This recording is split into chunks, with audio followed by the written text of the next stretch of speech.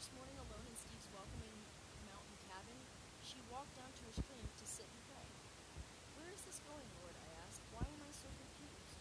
In an instant, all the years since Rick died passed through my mind. I felt the crushing weight of grief, the seeming impossibility of keeping things going for the boys, the loneliness, the spiritual drifting. And I heard a voice. "I was with you then, and I am with you now."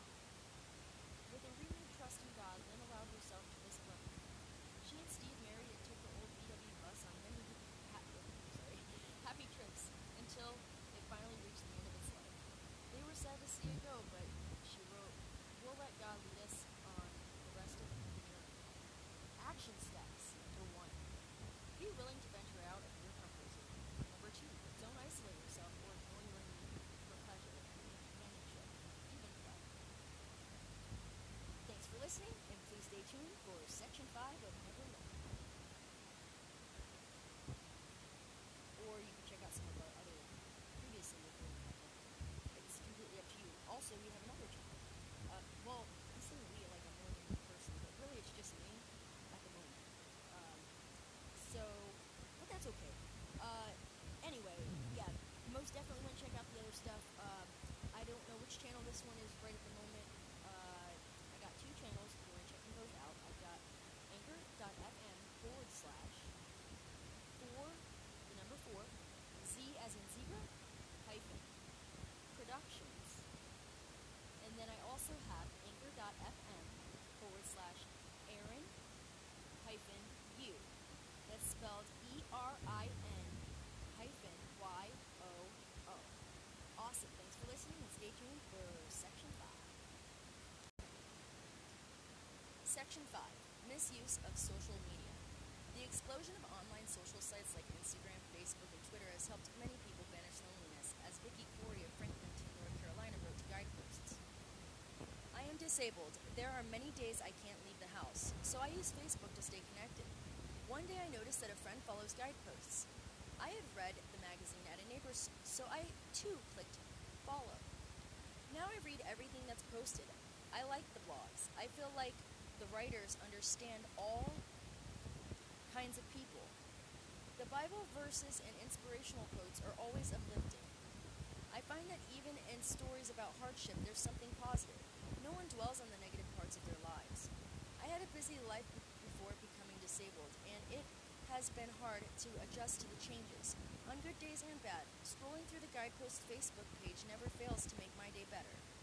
Making connections with people who share our interests, old friends from the past, faraway loved ones, even people all around the world, is one of the greatest blessings of social media. Some people even find true love through online interactions, as Lynn Nichols' story in the previous section of this booklet shows. There are, however, some social media downsides.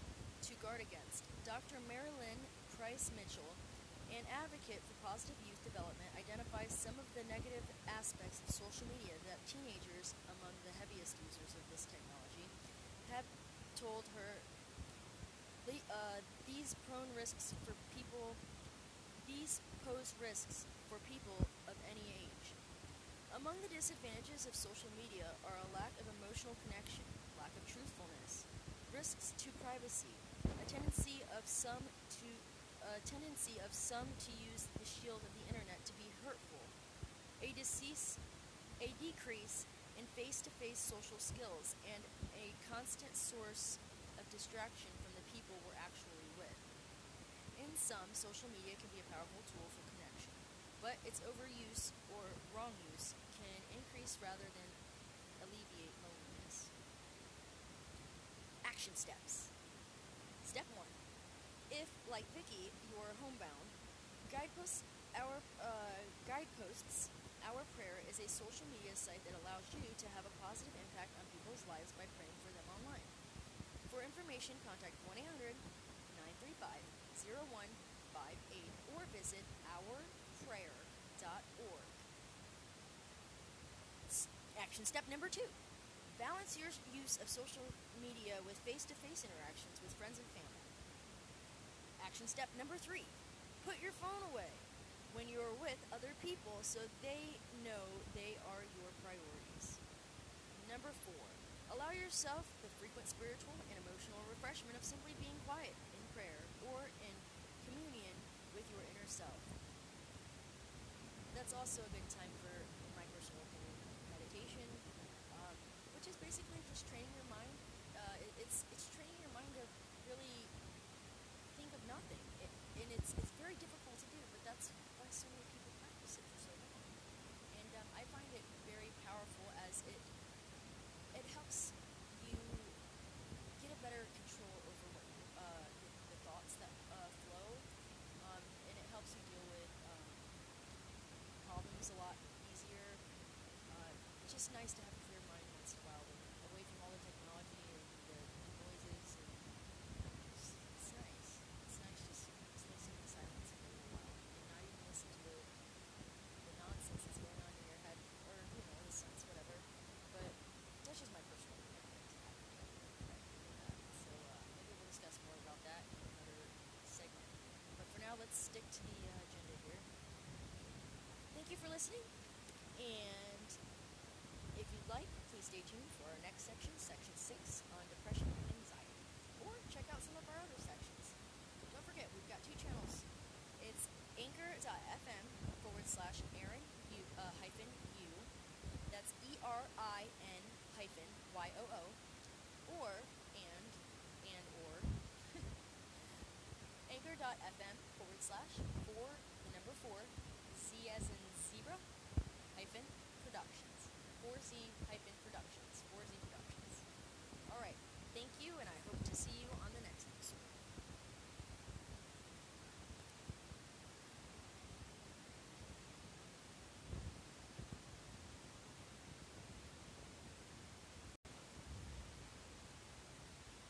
Section 6, Depression and Anxiety. Rosemary Marbach of Boston, Massachusetts was desperately lonely and had been all of her life. I had been a chubby kid, she wrote in Angels on Earth. My brothers laughed at me when we went to the beach. They'd yell, "Watch out for the beached whale." I didn't make many friends. I kept mostly to myself. Food was my secret comfort. Food never yelled at me, hurt me, or called me names. Food was always there for me, something I could rely on. I kept this belief, yet somehow I hoped it would change once I was grown up. But it didn't. Sometimes I'd pray, Rosemary wrote.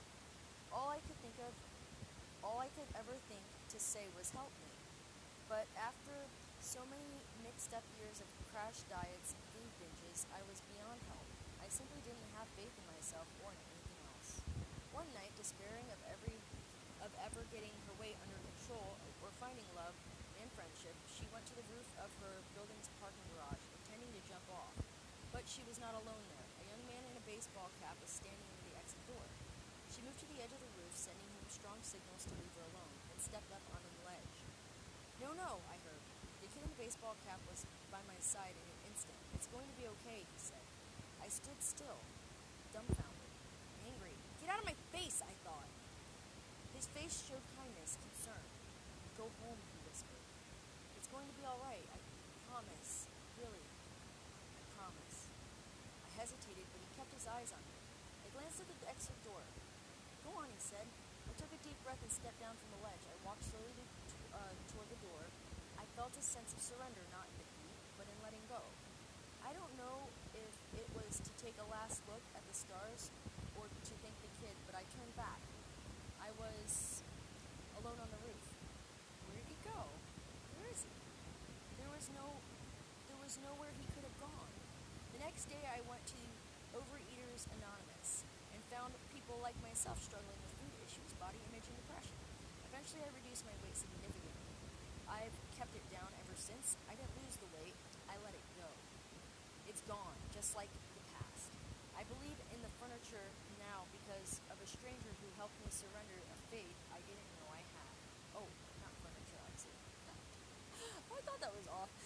Okay, let's try that again. Well, I'm just not having a great day today with the whole... Okay, I believe in the future now, not furniture. I believe in the future now because of a stranger who helped me surrender to a faith I didn't know I had. Action steps. Rosemary was suffering from depression caused by chronic loneliness. Here are some steps to take if, like her, you feel hopeless, alone, and stuck. Action step number 1, drawing strength from God. Work to eradicate dependency on harmful influences such as food, compulsive shopping, addiction, or negative relationships. Number 2, take stock of your personality and work to change any traits that may be keeping people away from you. Cultivating an upbeat, kind, positive disposition. Action step number 3, find a support group or consult a clergy person or a trained counselor for a recommendation or of appropriate therapy. If you'd like, stay tuned for Social Divisions Section 7,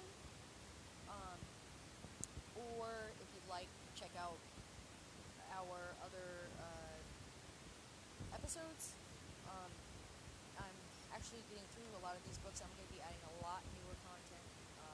If you haven't yet, check us out, anchor.fm/4Z hyphen Productions. That's the number 4, Z hyphen Productions, 4Z Productions, as well as anchor.fm/Aaron hyphen U, ERIN hyphen YOO.